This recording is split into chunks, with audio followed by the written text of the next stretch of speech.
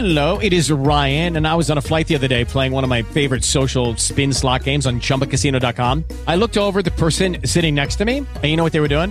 They were also playing Chumba Casino. Coincidence? I think not. Everybody's loving having fun with it. Chumba Casino is home to hundreds of casino-style games that you can play for free anytime, anywhere, even at 30,000 feet. So sign up now at ChumbaCasino.com to claim your free welcome bonus. That's ChumbaCasino.com and live the Chumba life. No purchase necessary. VGW. Void where prohibited by law. See terms and conditions. 18+. Blog Talk Radio. And hello out there to all you Brooklyn folk and beyond. This is Sam Maxwell, and you are here with the Bedford Sullivan podcast, the podcast that keeps you, the audience, active listeners in the Brooklyn Dodgers TV series research process. And I'm so thankful that Gary Mintz was able to connect us of the New York Giants Preservation Society to our following guest, and he is a retired teacher and lawyer right now out in Long Island, but originally from Brooklyn, and that is Joe Margolin. How you doing? Fine. Thank you very much for inviting me. I appreciate it.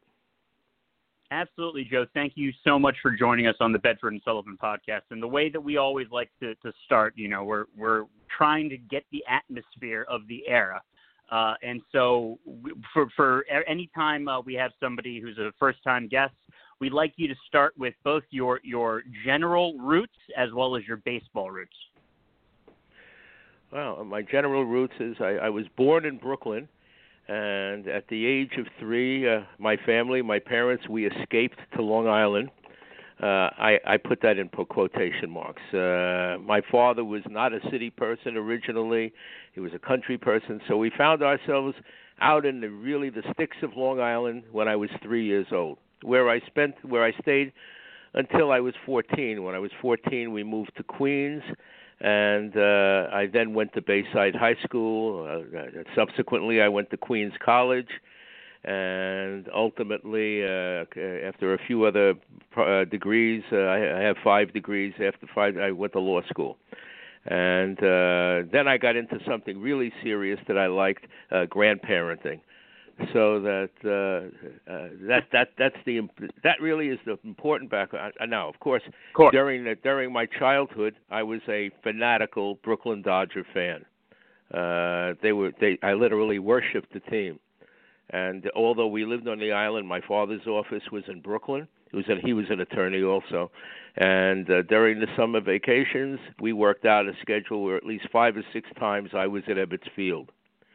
And I met the Dodgers. In fact, as I'm sitting here right now, as I'm sitting here, I'm looking at a completely signed baseball signed by all of the 55 Dodgers.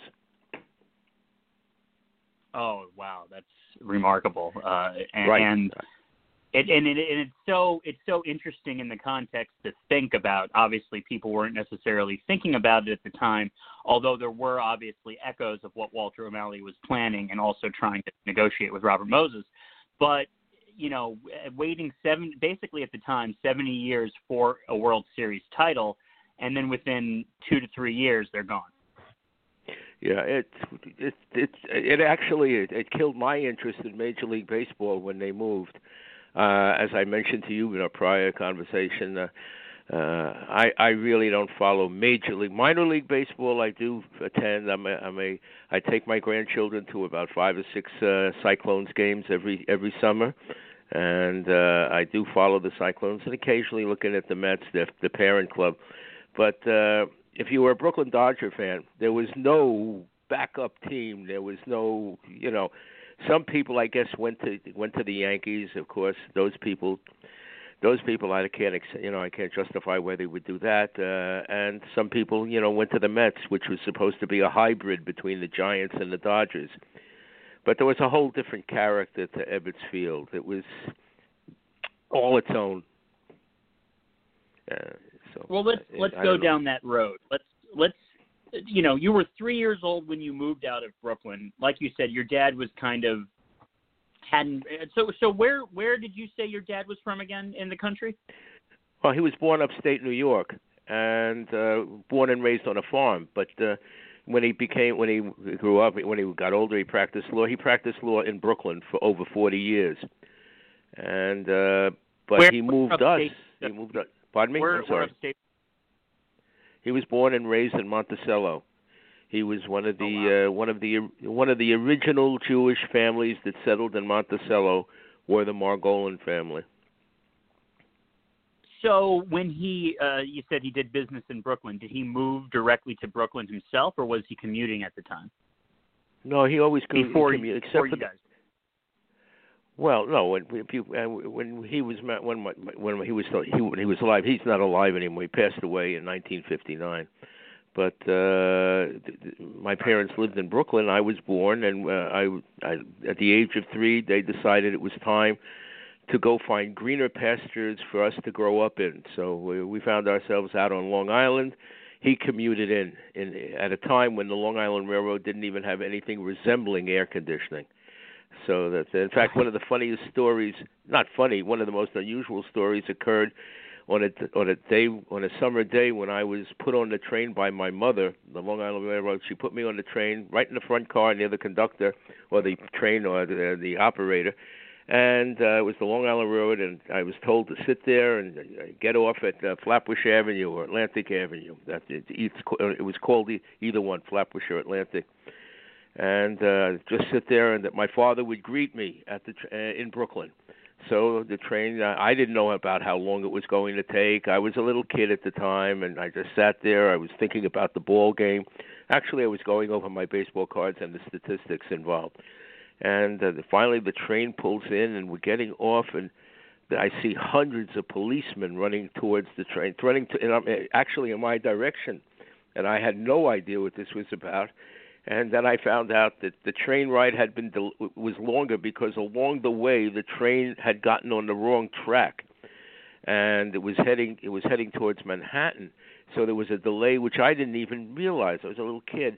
And my father, who was a criminal lawyer in the city, had many friends who were court officers at the criminal court in Brooklyn. And so they didn't know what happened to the train either. So that when the train came in, I was greeted by my father and about 50 court officers, and driven over to Ebbets Field. Scared the life out of me, and you know, How I old thought were you? maybe at that time, that day, I must have been about 7 years old. Wow. I had to be about seven or 8 years old. And born in 4, that means it's about 1950, 1951. Right in the early 50s, right around then. It was like my second train ride to Brooklyn by myself to see the Dodgers. If you're positive that you're 7 years old, then it was the year of the shot heard around the world at some point in the middle of it. I'd be interested to find out what specific. Do you remember? I know it's just there's so many details to remember, but do you remember about the game? Do you remember whether the Dodgers won? Do you remember about that specific game? Are we talking about that game? The game where supposedly, or not supposedly, because I have met what's his name? I've met Prager. What's the guy's first name? Prager. Gary Mintz's friend Prager, who wrote the book discussing how Sal Evers was placed up in that platform or that section of the Polo Grounds and was stealing the signs, which led to the results of that infamous game. And I later had a chance to talk. I even bumped into at a social gathering. I bumped into Ralph Branca and asked about that. That to Brooklyn Dodger fans, that's a game that lived in infamy when it occurred, and that all that's happened over the last 60 years is we've now found out that Leo DeRocha lived up to his potential. And I don't view it. Some people may view it, the shot heard around the world, the greatest game in history. It's very similar to what happened this past year with the sign stealing in the major leagues the last 2 years. There's no difference. Okay. Well, nobody's talking about. I mean, retroactively, obviously, the narrative is not to go all the way back in time and take things like that away. But every time that I hear people talk about taking the World Series away from Houston, all I can think of is you're not taking that pennant away. So what's the point? Right. Yeah. They're not going to. You're exactly right. You move on. If you were a Brooklyn Dodger fan, remember the Brooklyn Dodger fans were the one that came up with you have to wait till next year. and you move on. You take what you got, but down the road, you know that you have a belief that good will triumph. And in the case of the Dodgers in 1955, good triumphed. Right, exactly. Good triumphs, and they finally got a few breaks along the way when thinking about it. Now, mind you, when looking at that Game 7, and I want to get back to some other things before we go down the Game 7 tangent, but I just wanted to say that Mickey Mantle was not in the lineup for the Yankees, but Jackie Robinson was not in the lineup for the Dodgers. So it kind of evens out in many ways, even if, Jackie didn't have the type of power that Mickey had. But I don't want to get too deep into Game 5 right now. I want to go back a little bit into your family history. In terms of your dad, going back, what I'm wondering about is that once he got a job in Brooklyn, is that when he moved to Brooklyn? And also, as a follow-up to that, when did he and your mom meet? Oh, God, boy, you ask an interesting question. I never really thought about that too much. He had his own practice. He was a lawyer. He opened an office on Court Street in Brooklyn. And he had I think when he first opened, he had a partner, although I don't remember the partner's name. And he met my mother, I know, up in the Catskills at one of these hotels where they had these. Today we would call them like singles. Can I just throw it out before you continue about this story? I just want to say that this, I believe, this is last week was my aunt and uncle, Barbara and Stan, who met in the Catskills as well. So this is the second straight podcast that there's a story of somebody meeting in the Catskills. Yeah, actually, it was quite common. That's where the singles gathered back in those days. Monticello was the hub of Jewish civilization, particularly in the summertime and in vacation times. So my mother was originally from Pennsylvania, but she moved to New York as she got older and met my father. I don't know the exact year and time. They were married about 20 years, and he died in 1959. So that I'd have to go look up the specific dates on something like that. But he was not a native. Neither one of them were native New York City people. Right. Although they became New York City people.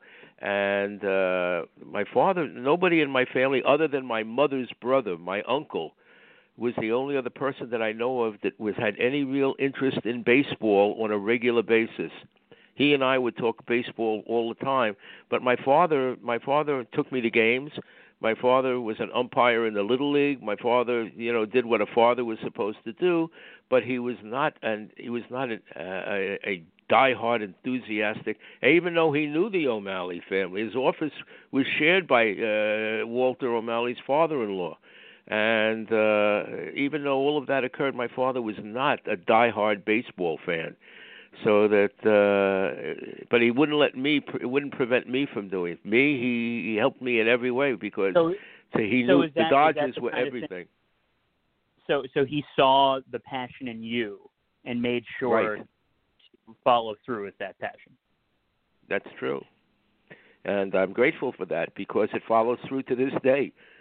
Although the world is filled with tons of news, although we have a virus that's affecting our civilization, and although we have international problems, I'm still waiting for December for the Hall of Fame to undo the great injustice regarding Gil Hodges. Yeah, and so am I. And you bring up, like, usually lately, that's how I've started all these podcasts is having to do with the COVID-19, but I had such tunnel vision with knowing you had such a wealth of knowledge of the era that I got right into that. So before we continue about that, I want to ask you, how is you and your family doing through all of this? Fine. I mean, we're locked up like everybody is. I'm not a kid. I'm not a younger person, so I'm what they call one of the vulnerable people. And my wife and I are both senior citizens, so that we're, for the most part, except for a walk every day, which I really can do, I'm locked up in my house. And I do a lot of reading. And one of the things I do is I speak to organizations a lot. It was one of my retirement activities. In fact, I spoke to an organization online 2 weeks ago about the Brooklyn Dodgers. I gave a talk for about an hour on the Brooklyn Dodgers, entitled "The Dodgers More Than Just a Baseball Team," so that I try to remain as active in those activities as I can.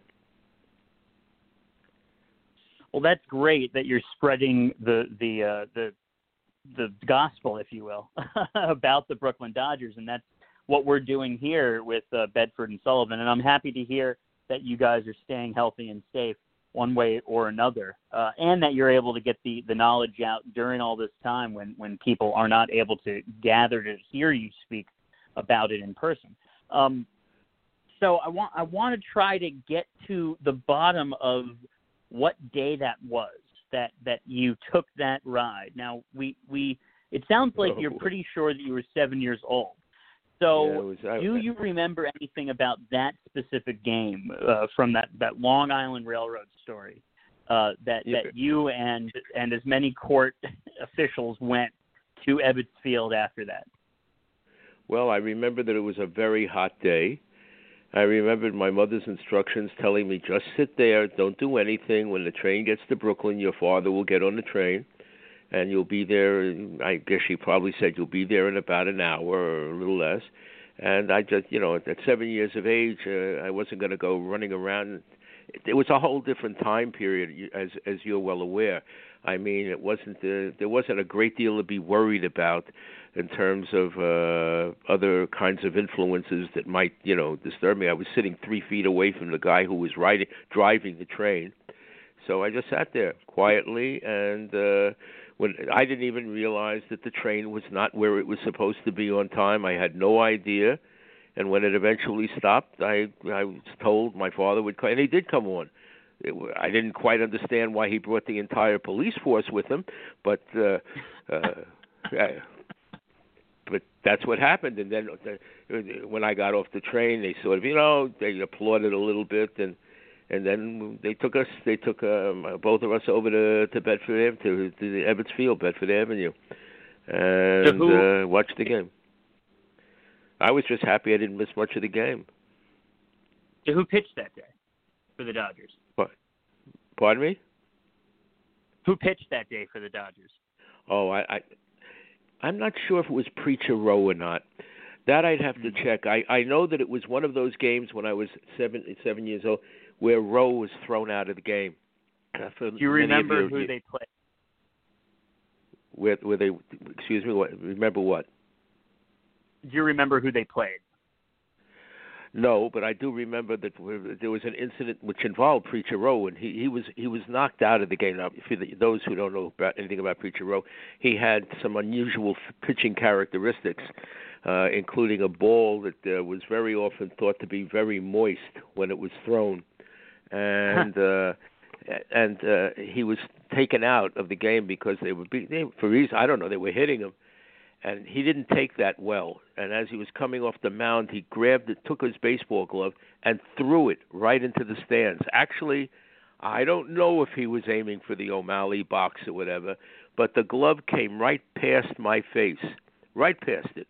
And it hit the guy right next to me who was in the adjoining box. And eventually an official from the stadium came up from the Dodgers. They asked if he would give the glove back, and he said Preacher Rowe was requesting it. And eventually he did give the glove back. He also got free tickets to another game, a baseball bat, and a free baseball glove, which, even as a kid, I said, boy, I wish I had gotten a glove. But that incident, I remember vividly. And it probably, I think, was the same day that I had my trip with the court officers and police to the game. All right. So was this a weekday or weekend? Oh, this was a weekday. It was a weekday. Well, most of the games we went to were on days when my father was not in court, or if he was in court, it was in the afternoon. So most games tended to be day games, and they tended to be. People were in the stands. Oh yeah, there were people in the stands. It was a lot of people. Ebbets Field always had a good. I never went to Ebbets Field with bad crowds. I mean, when Walter O'Malley moved the Dodgers to Los Angeles, the Dodgers were a money-making team, and they were operating in the black. So the Dodgers, it wasn't like I went to an empty stadium. There was always a lot of people, and everybody knew everybody, and everybody knew your name, and everybody talked to you, and it was like one gigantic happy family. June or July, you think? That game, I venture to say that it was probably late July. Late July. All right, let's see. Yeah. Row. We got to look for Row. All right. Was it a Friday? I don't remember. Yeah, if I would have known, I might have gone and looked. I tried to look it up, but I don't remember. That. So I keep looking for Row's name has come up a lot. Was it was an extra innings game? Do you remember whether it went extra innings? I don't know if it was an extra innings game. I don't think Okay. so. I don't remember. I don't remember a lot of. No, I don't think it was an extra innings game. Well, so far right now, I'm getting Friday, July 20th against St. Louis. Dodgers win 5-2. Row is the winner. That sounds good. Indeed, right, exactly. You're saying it probably wasn't an extra inning game, meaning it couldn't have been July 4th against the Giants, which was actually a doubleheader one way or the other. But the question is, did Row win or lose? Now, do you remember whether the Dodgers won this game? I tend to think they were winning, and that's why he was so upset about being taken out. I don't remember. I was a little kid, but I have a feeling. He got taken, right, of course. Yeah, I have a feeling that maybe somebody had mentioned how he was pitching, and because he was not happy about being taken out. Sorry, I was going to say, was he? Do you think he was pitching long enough to get the win?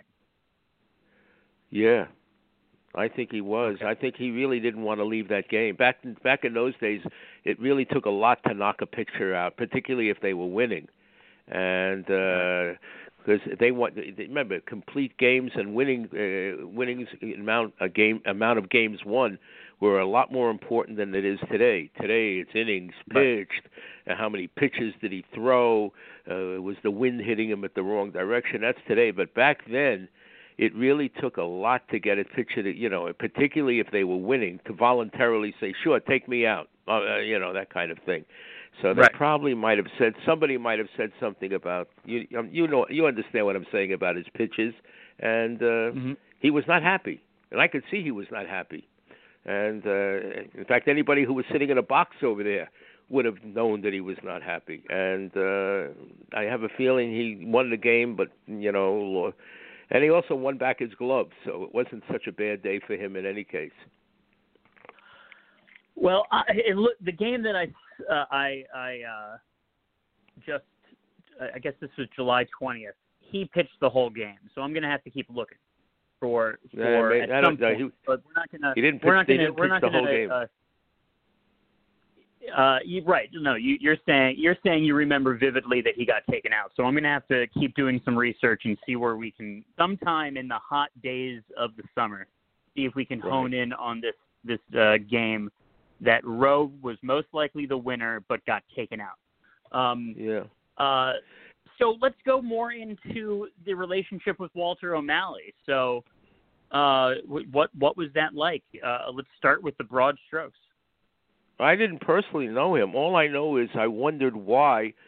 I knew we had good seats. I mean, that was obvious, and it wasn't that we were treated very special. It wasn't that. It was just that I was a young kid, so I knew I wasn't in the bleachers, and I knew that they said hello to us a lot. But other than that, I focused more on the game. And I never met O'Malley, and as history turns out, I'm happy I didn't meet O'Malley. And although there are many theories about how he really wasn't to blame on what happened, I don't believe that for 1 second. And it's nice that I got to some extent good seats, but it's not the ultimate event. They're leaving Brooklyn was not nice. I mean. I was devastated by that, and most of us were devastated by that. It was like entering into a period of national mourning. Right.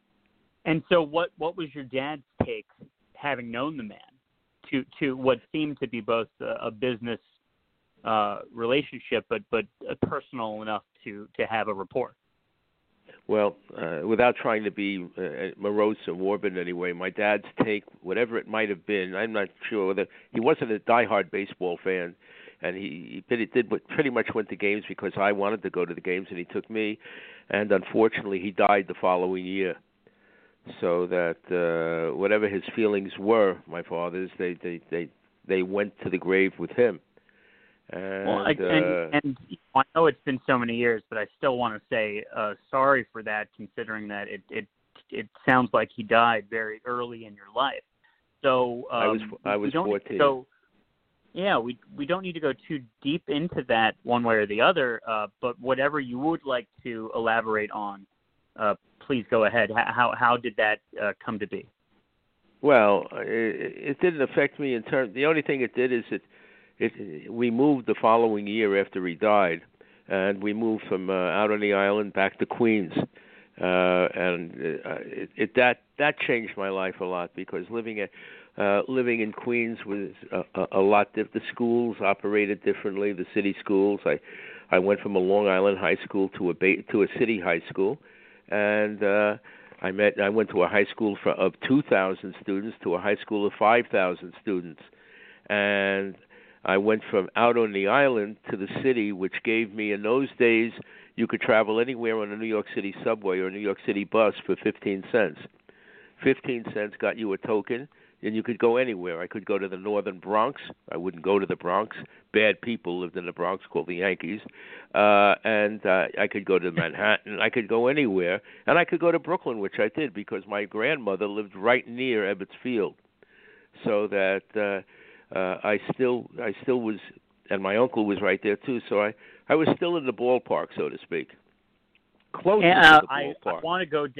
I want to go down that rabbit hole, because obviously Ebbets Field didn't get torn down until at some point in 1960. But we do, speaking of Long Island, we do have a 631 area code waiting on the line. So I just wanted to see who this was. Hello, you're here on the Bedford and Sullivan podcast.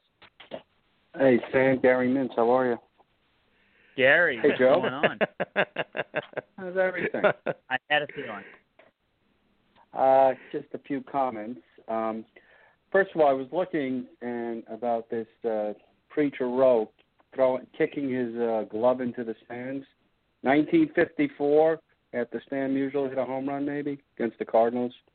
Maybe, they very well could be. Gary, I don't even remember what happened 2 hours ago.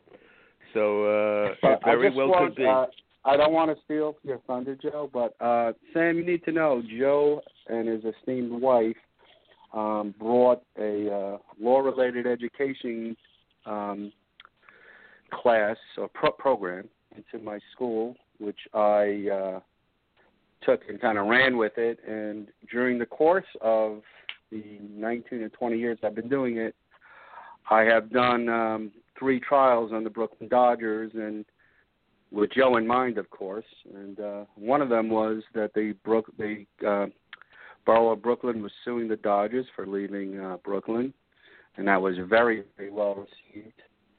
And the other was the 51 book. And Joe, I don't know how you cannot know Prager's first name. It's the same name as your son. Come on. Oh, Josh, you're Prager. right. I know 5 Pragers, Gary. That's the problem. And the last one, which I thought Joe was actually going to retire with, he basically begged me to write one on getting Gil Hodges into the Hall of Fame. And Sam, Joe has made it his mission never to go to Cooperstown until that day occurs, which might happen. I think they're voting maybe at the end of this year, so it would be in 2020 with Derek Jeter, be a big New York thing. Yeah, well, yeah, that so you guys have a great talk. It was great. I don't want to steal your thunder, but podcast sounds great. You guys be well, okay? Much appreciated. Okay, thank you, Gary. And thank you for setting this up. Take good care, guys. Thank you, Gary. Talk to you. Bye. I'm here. So By the way, was a couple Sam, if I may say, Gary's probably accurate on that date because if there was, I just didn't like to go to any games that were coming into Ebbets Field. It is highly likely that I went to a St. Louis game because one of the out-of-town players that I really wanted to see from time to time was Stan Musial.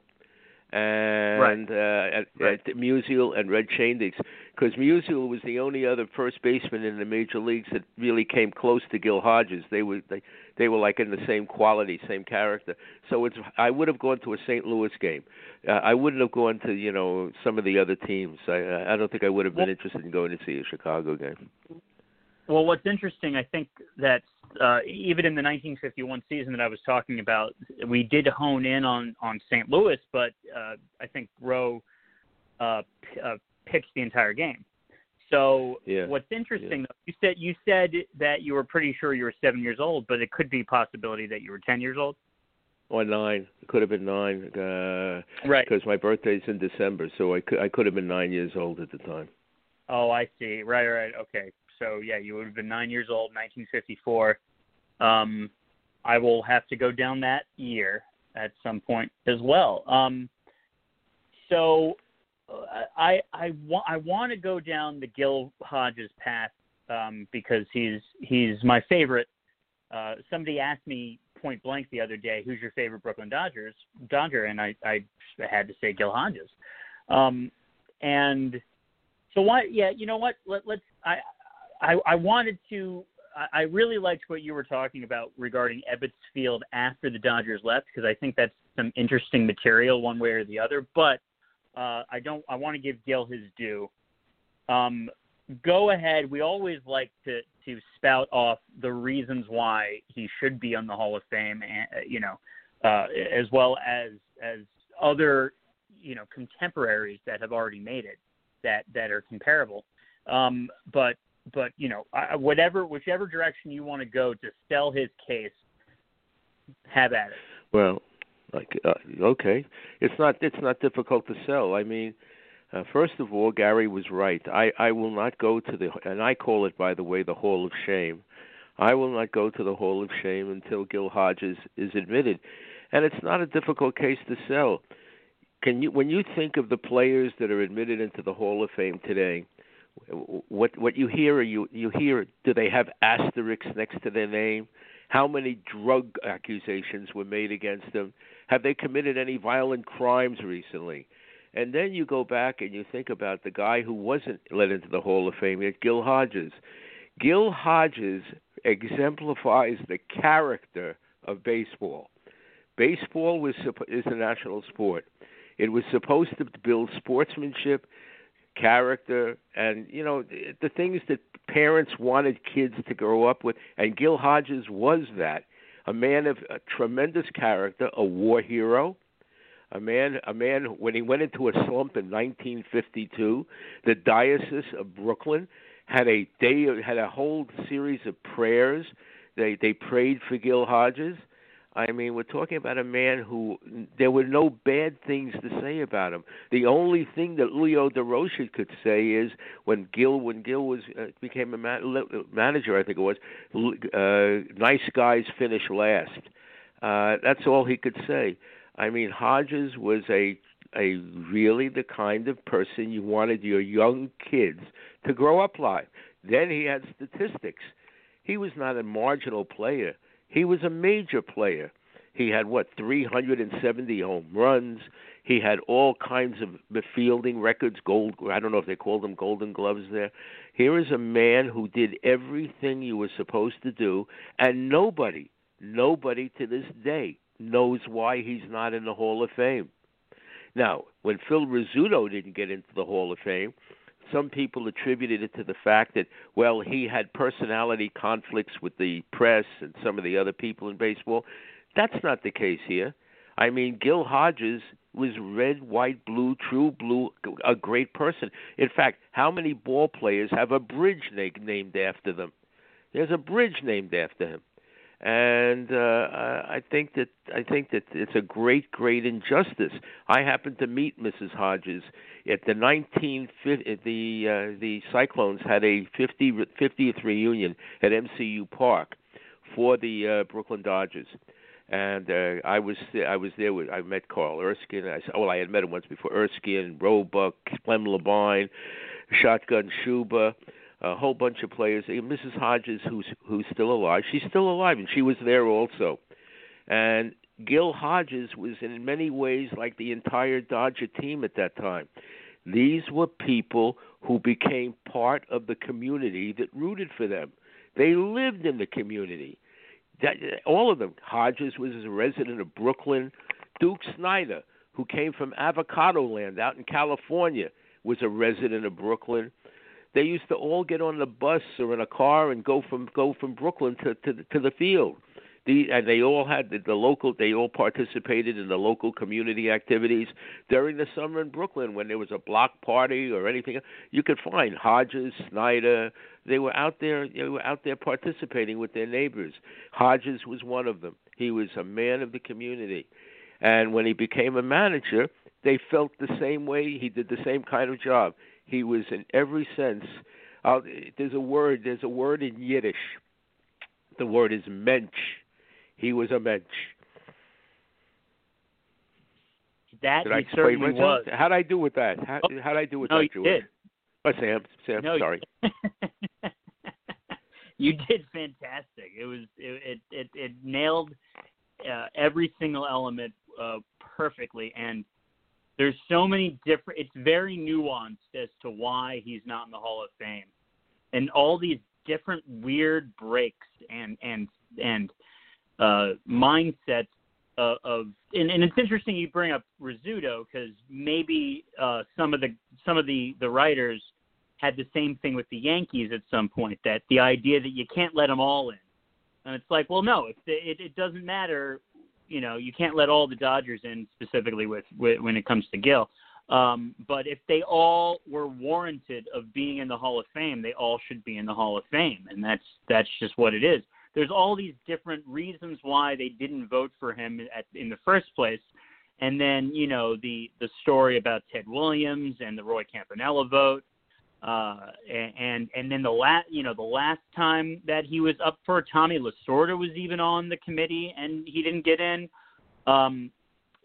There really needs to be, and especially now that baseball's priorities have changed, we need to continue, knowing the vote is coming in December, we need to continue to campaign for this because it has to, how many more chances can one guy get?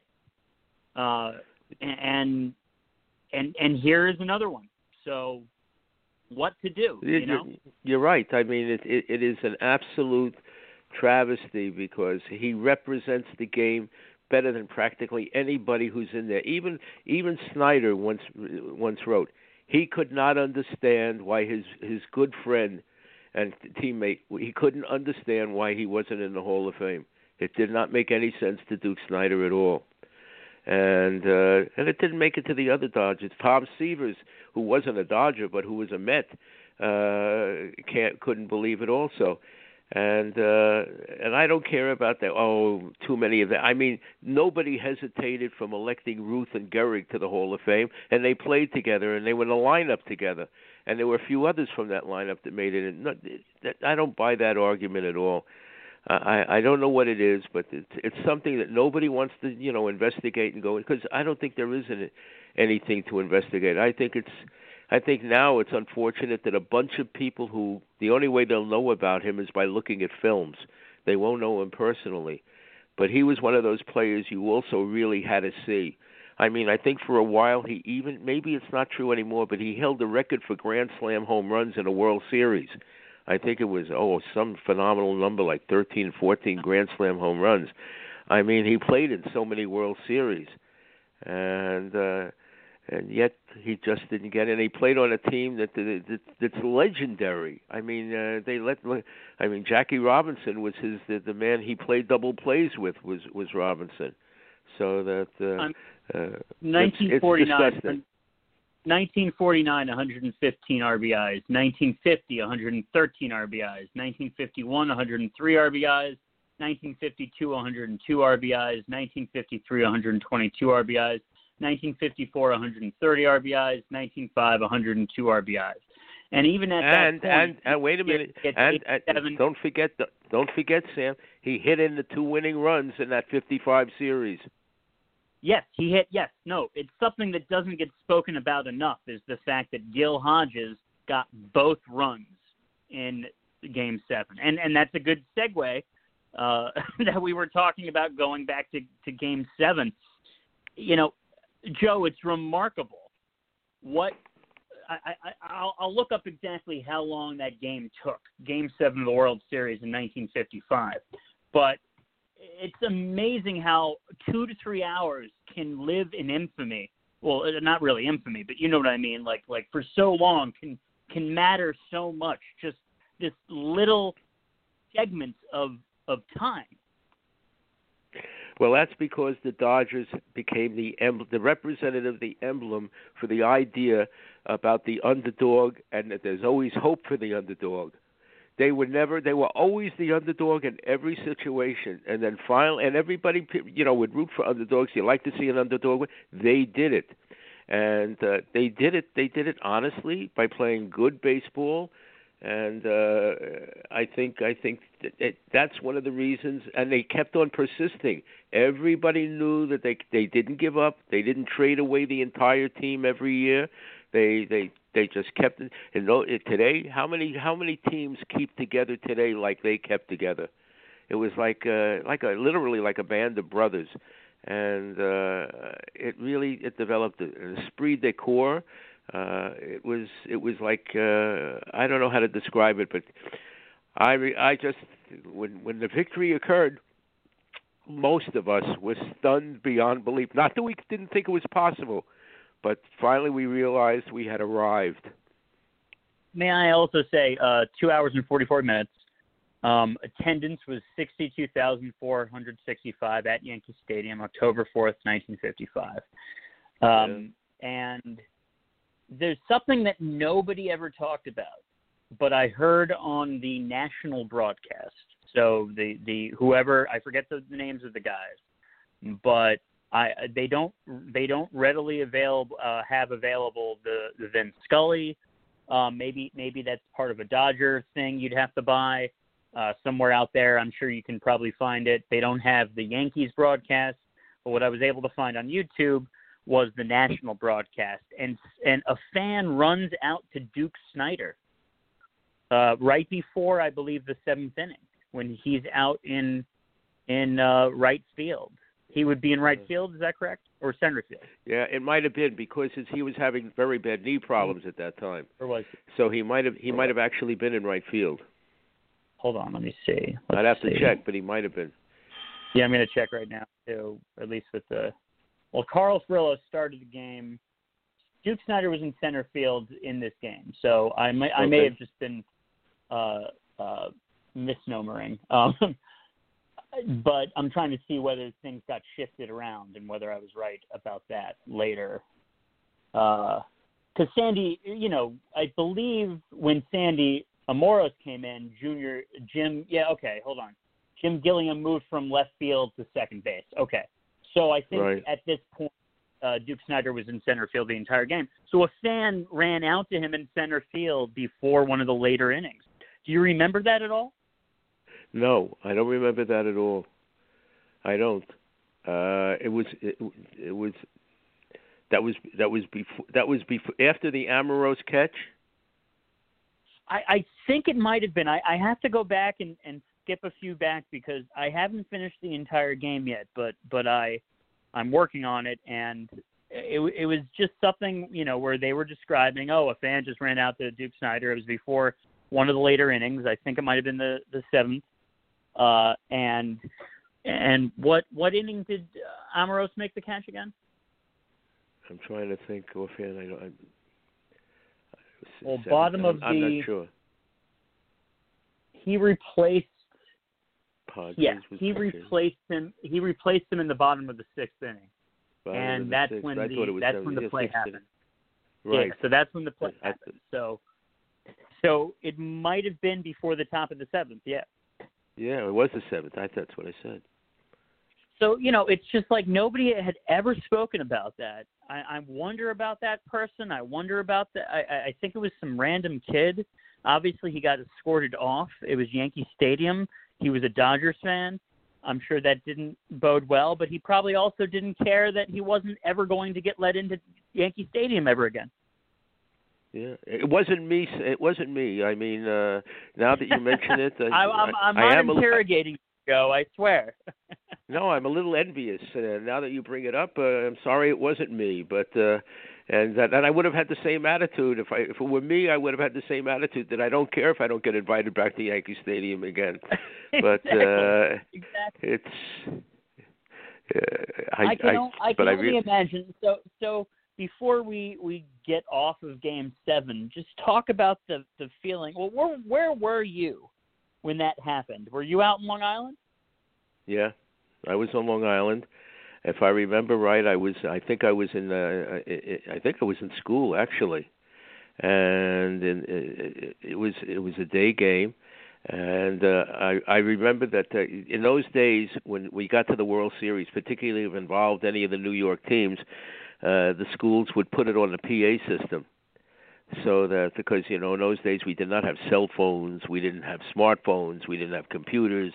All we had were televisions, and nobody could bring a television to the class. So, as I remember, the game was being broadcast over the PA, and I think that's where I heard it. So at that point, are they completely ignoring schoolwork? Is just like during World Series play, especially Game 7 of the World Series? Are they kind of thinking, all right, we can do this tomorrow? Yeah, I mean, it wouldn't have happened if it was a Pittsburgh, Texas World Series. It wouldn't have happened.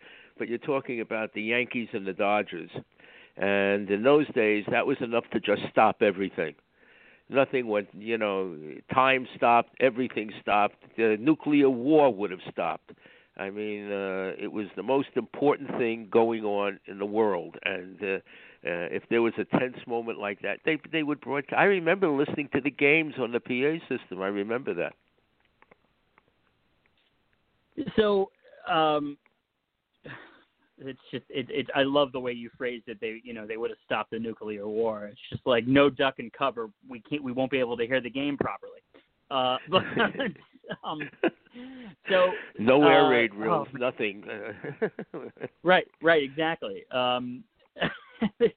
So, oh man, what was it like? So how? Okay, you might have mentioned this earlier. I'm now. It's dawning on me what I wanted to ask you. Where on Long Island were you? How far out were you? Where were you guys again? We lived in Massapequa Park, and we moved to Massapequa Park when it was really wilderness. It literally was a wilderness in 1947. So what was the of the kids that were in your school, what was the dichotomy of the three teams? Oh, overwhelmingly the Yankees. Overwhelmingly with a good smattering of New York Giants. I was certainly in the minority with the Dodgers. Way in the minority. It was overwhelmingly the Yankees and the Giants. And which goes to show how, there were serious problems with our society if that was the case. And I'm saying that facetiously, because it was the population was overwhelming Yankees and with the Giants. But I was a Dodger fan, and there were a couple of us around, and we wore our caps and our other, uniforms proudly. We were proud to be Dodger fans. So what happened after they won? You're listening to the game in the school. What was the environment like? Well, for the other people who we saw the following days, etc., maybe I could. It's hard to remember what they said. Probably like the kids back then. They probably said something like, "Oh, they were lucky. They'll never be able to do it again. Oh, they somehow cheated or something like that." kids say things like that, but in the end, nobody really begrudged the Dodgers winning because they did it honestly. They knew they had paid their dues. They deserved it. They played a great game, and they did have great players. I mean, you had the first African American in the history of organized major sports playing in that game. And look at each. If you go position by position, the Dodger team that year could have been the All-Star team. And what many people don't realize, well, some people do realize it. Not only could the starting lineup have been the All-Star team, many people who don't know about it don't even realize that the second-string team of the Dodgers that year could have also been in the Hall of Fame of the All-Star team. I mean, you had great. Look who was Pee Wee Reese's backup in that team. Don Zimmer. I mean, has anybody ever heard of that name? Yeah, you hear that name? Don Zimmer was the backup shortstop, and you had a whole bunch of Don Newcomb, probably the greatest hitting pitcher in modern baseball. And it was just a phenomenal team. So most people, in the end, I think, will really realize they earned it, they deserved it, they got it. The fact that Brooklyn went berserk over it is something else, but they deserve that too. So let's talk about Brooklyn going berserk. What do you remember about any type of celebration? Was there any celebration out in Massapequa Park? You might have been in the minority, some sort of craziness. No, there was. Where I would know. I mean, if I would have started to try to have a celebration, there's a good chance I would have gotten my head beaten. And I'm only kidding, but I don't think anybody, none of the people I played ball with out there, Sandlot ball or none of them were really Dodger fans. I was really all by myself, and there were a lot of really. Well, I don't want to get into that, but there were a lot of tough attitudes at that time, Sam. And the Dodgers were the team that not only integrated professional sports, they were the team that had several African Americans on the team. I mean, there were no African Americans on the Yankees. There were none in Boston. Many of the teams had no minorities, and yet the Dodgers, there they were. They broke the ice, and they were leading the way in integrating professional sports, and that bothered people. I mean, that was a different kind of America. That was an America where people had a lot of different values than they have today. And that's why Jackie Robinson deserves all the commendations he could possibly get. He had to break the ice at that time, and I'll be quite frank with you. In addition to the fact that there was a lot of anti-African American feeling, there was a great deal of anti-Semitism, a huge amount of anti-Semitism, and I was part of that target group. So I was, for the most part, not the one to lead a celebration party in that kind of atmosphere at that time. So that look what they did to Hank Greenberg. So that's a perfect example of what was going on. And Robinson, by the way, was friendly with Hank Greenberg, but that's an aside. But the Greenberg story is one that should definitely be explored sometime.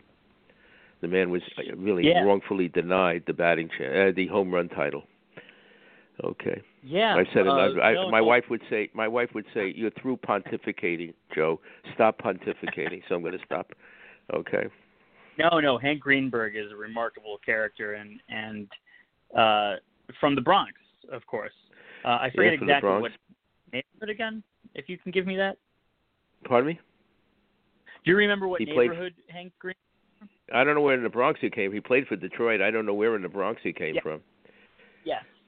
He's from somewhere in the Bronx, and I will look that up at some point. But going back to 1955, Elston Howard was the first black Yankee, and he was at this point on this team. In fact, he was on the team.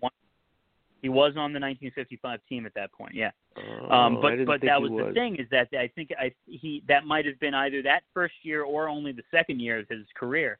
The Yankees and I think even the Red Sox, even worse, were slow to come around. And I think the American League in general was probably slower than the National League. Yeah, which is unusual because the second African American to play in the major leagues right after Robinson was Larry Doby of the Cleveland Indians from Paterson, New Jersey.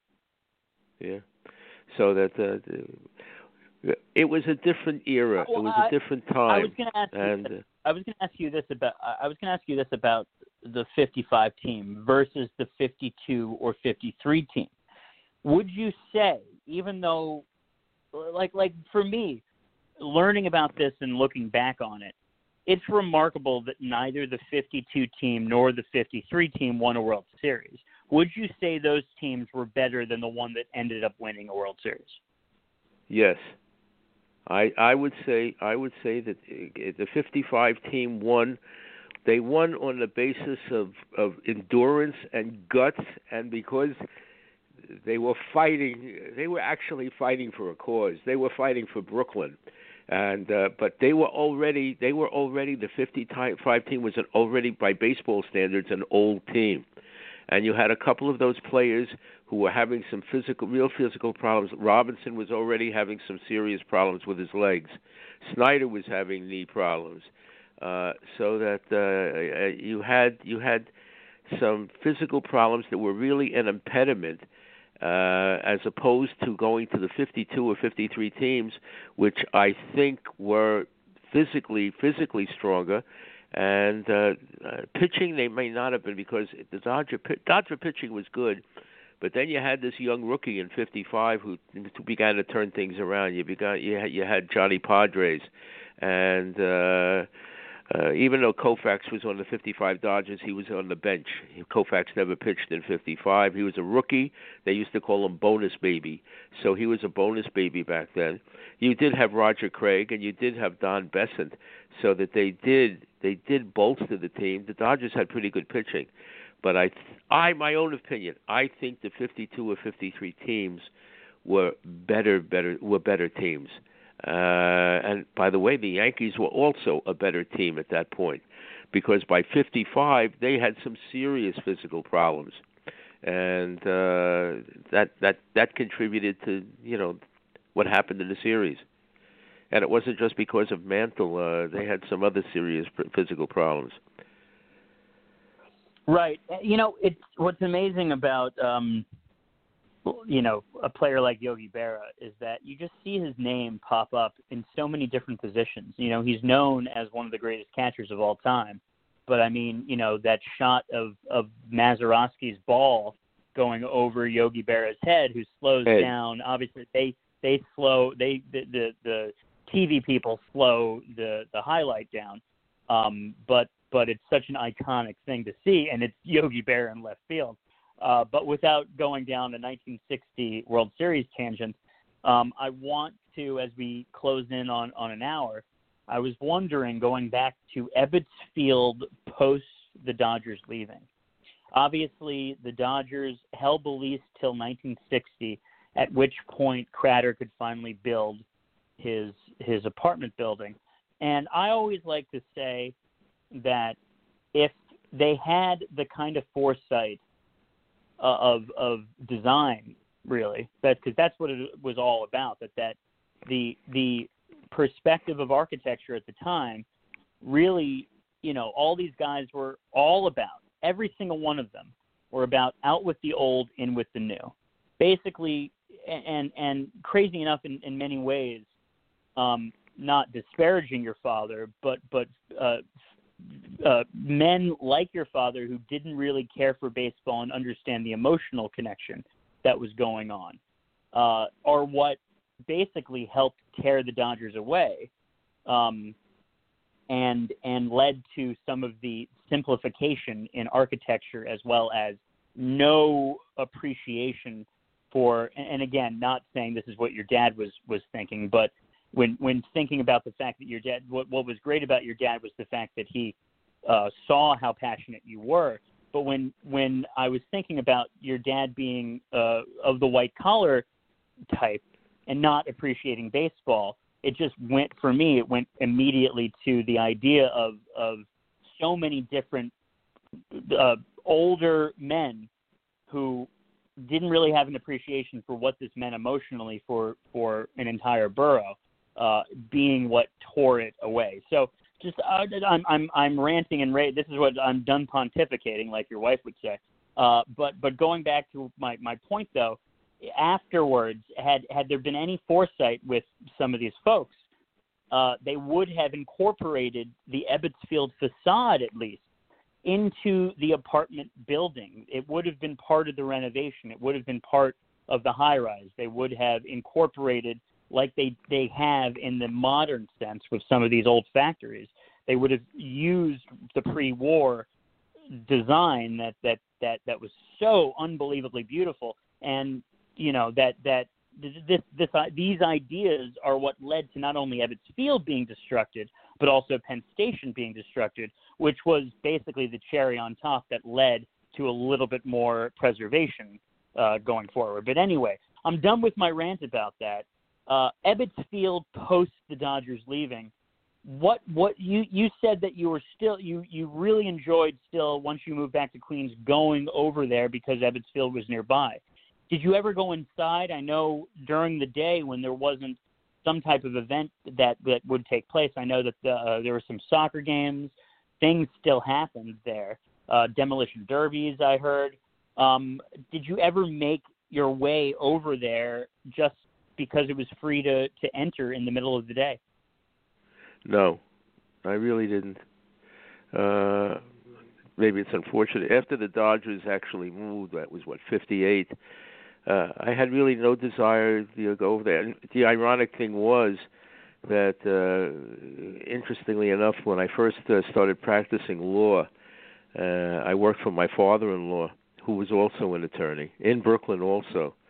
And he sent me to get some papers and meet with some clients of his that were like up on the 14th or 15th floor at the Ebbetsfield project. Of all the places in the world that I had to send me, he sent me right there. And I did what he asked me to do, but just being there and seeing what was no longer there, having remembered what was there, was not a pleasant experience. So I could actually say I have no desire to go over there. I mean, I had the privilege, honor, and enjoyment of watching the Brooklyn Dodgers play. I know that Walter O'Malley had his own motives for moving the team. I don't blame Robert Moses one bit. I blame O'Malley, and I have no really desire to see it. I didn't go there during times when there were no ball games. To me, without the Brooklyn Dodgers and Ebbetsfield together, there's nothing there for me. It's the only thing I get is satisfaction going to MCU Park to see the Cyclones, because even though the stadium doesn't look the same at all, it's a much smaller stadium, it's a minor league team, the atmosphere somehow, the Brooklyn atmosphere that was at Ebbetsfield, has been able to be moved to Coney Island, to the MCU Park. It does have the same kind of character and atmosphere, and that I like, and that I go see 4 or 5 times every summer.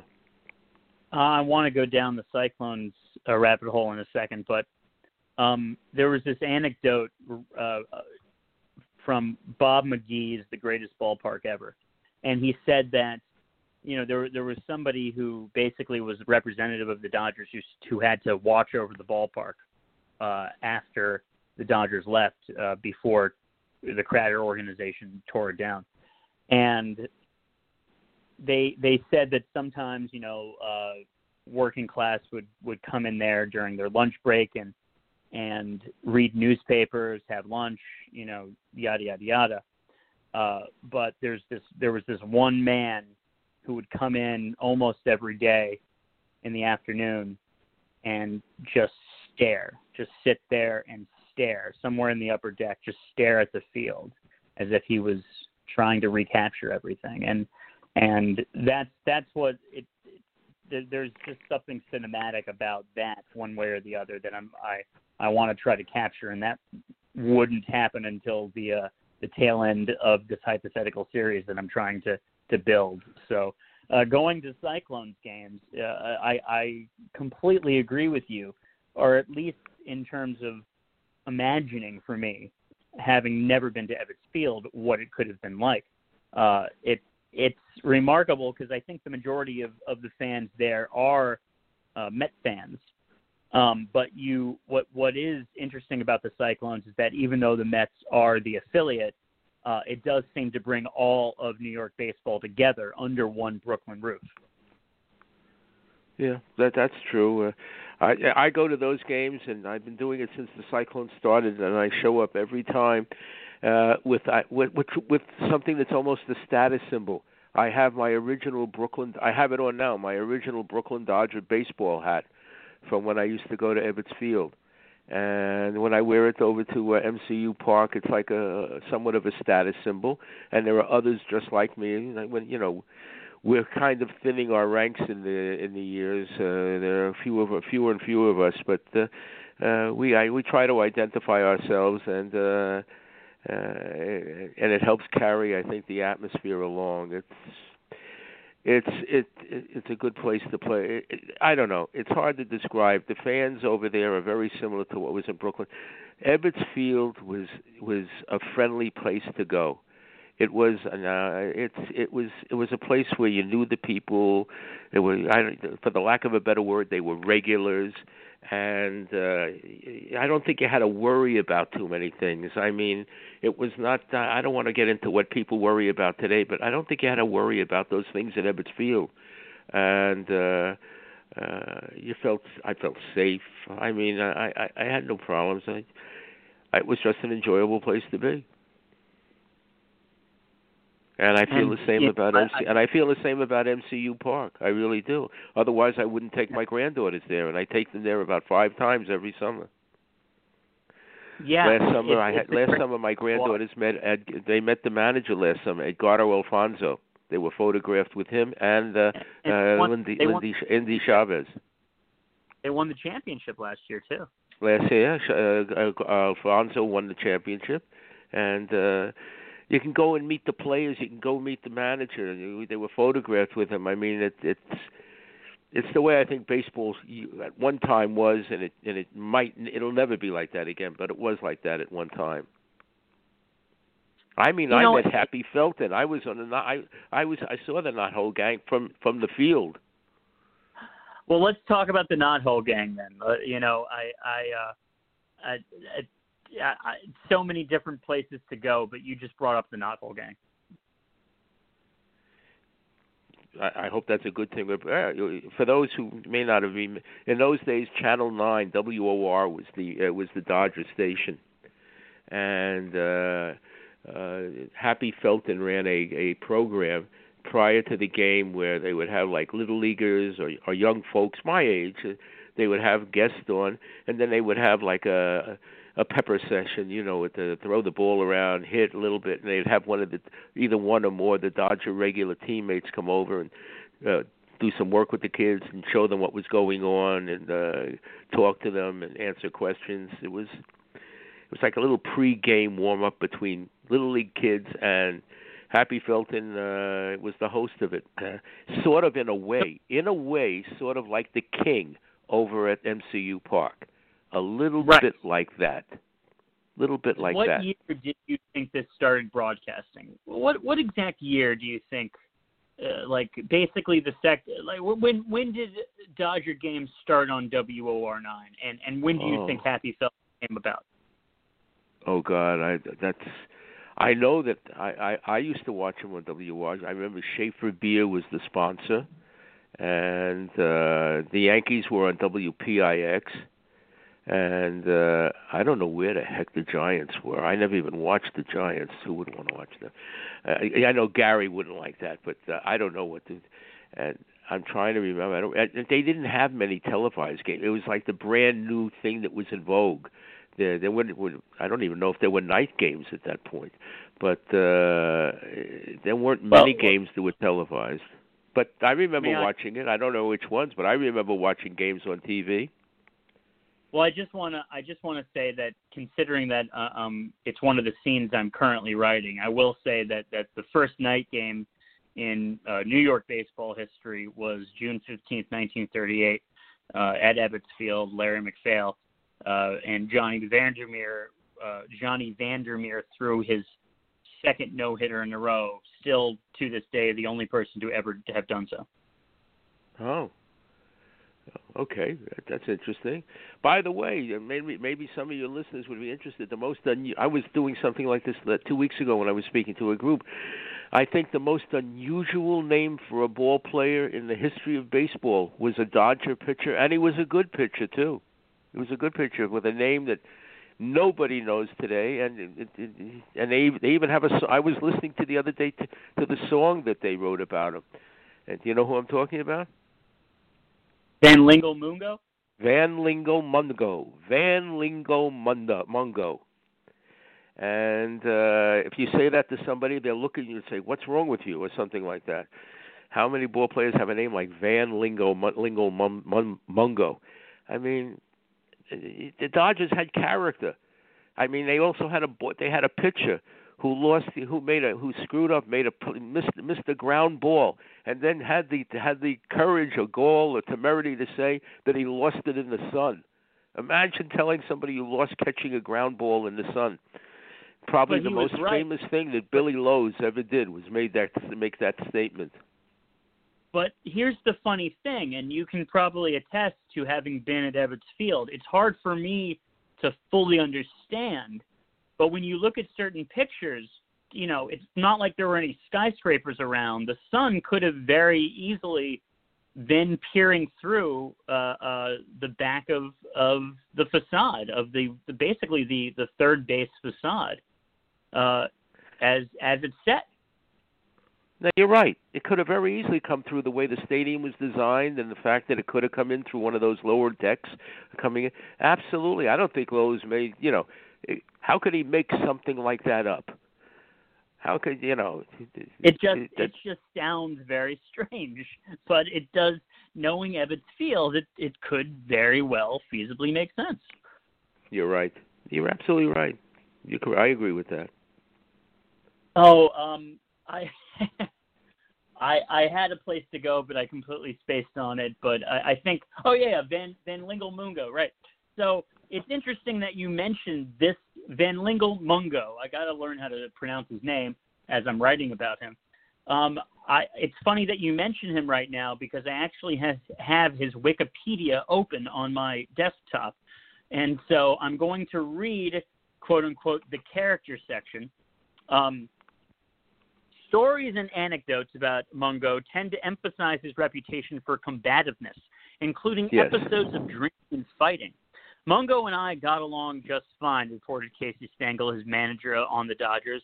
I won't stand for no nonsense, and then I duck. The most widely told story concerns a visit to Cuba, where supposedly Mungo was caught in a compromising position with a married woman by her husband. Mungo punched the husband in the eye, leading him to attack Mungo with a butcher knife or machete, requiring Dodgers executive Babe Hamburger to smuggle Mungo in a laundry cart to a seaplane waiting off a wharf in order to escape the country. Then Mungo wasn't just a pistol off the field. On the field, he was bent towards conflict with his teammates and managers. There are several stories of run-ins and conflicts with his teammates and managers. Once, while he was protecting a small margin of victory, outfielder Tom Winsett botched a routine fly ball that cost Mungo a victory. Mungo retreated to the dugout and clubhouse to destroy what he could destroy and throw into the field of play what he could not destroy. Mungo sent his wife a telegram stating the following: "Pack up your bags and come to Brooklyn, honey. If Winsett can play in the big leagues, it's a cinch you can too." It is also true that Van Lingle Mungo probably paid more in fines than any player of his era, amassing a grand total, in his estimation, of over $15,000. Yeah. He was a real character.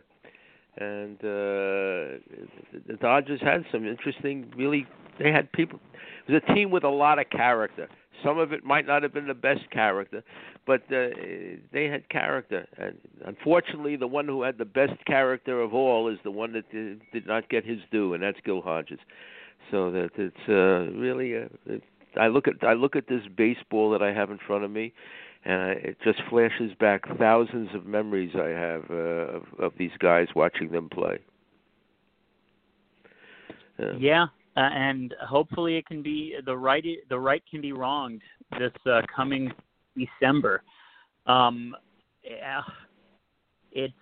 There's so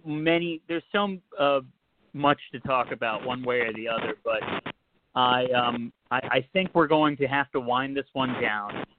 Okay. Joe Margolin, I just want to make sure I every time I'm saying your name correctly, right?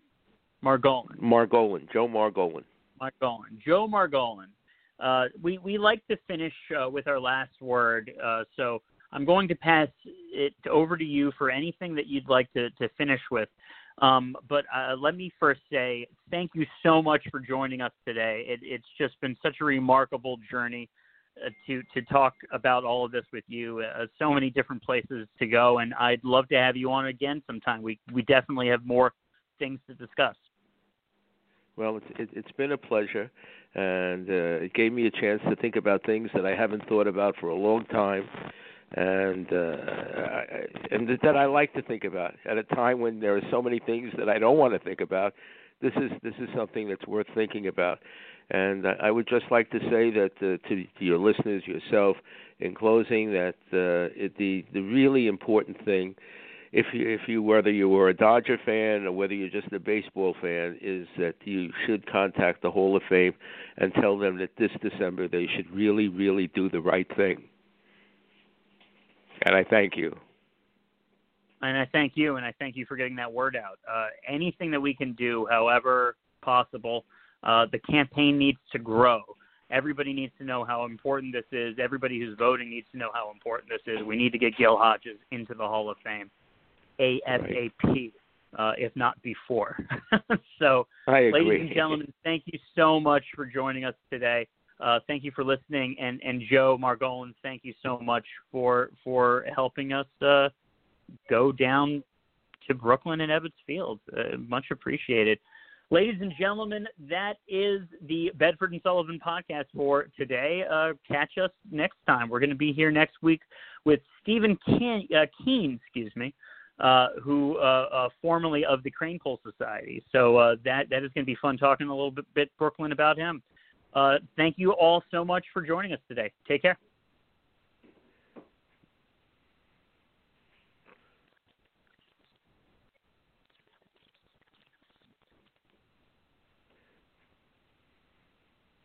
Judy was boring. Hello. Then Judy discovered ChumbaCasino.com. It's my little escape. Now Judy's the life of the party. Oh, baby, mama's bringing home the bacon. Whoa, take it easy, Judy. The Chumba life is for everybody. So go to ChumbaCasino.com and play over 100 casino-style games. Join today and play for free for your chance to redeem some serious prizes. ChumbaCasino.com. No purchase necessary. Void where prohibited by law. 18+ terms and conditions apply. See website for details.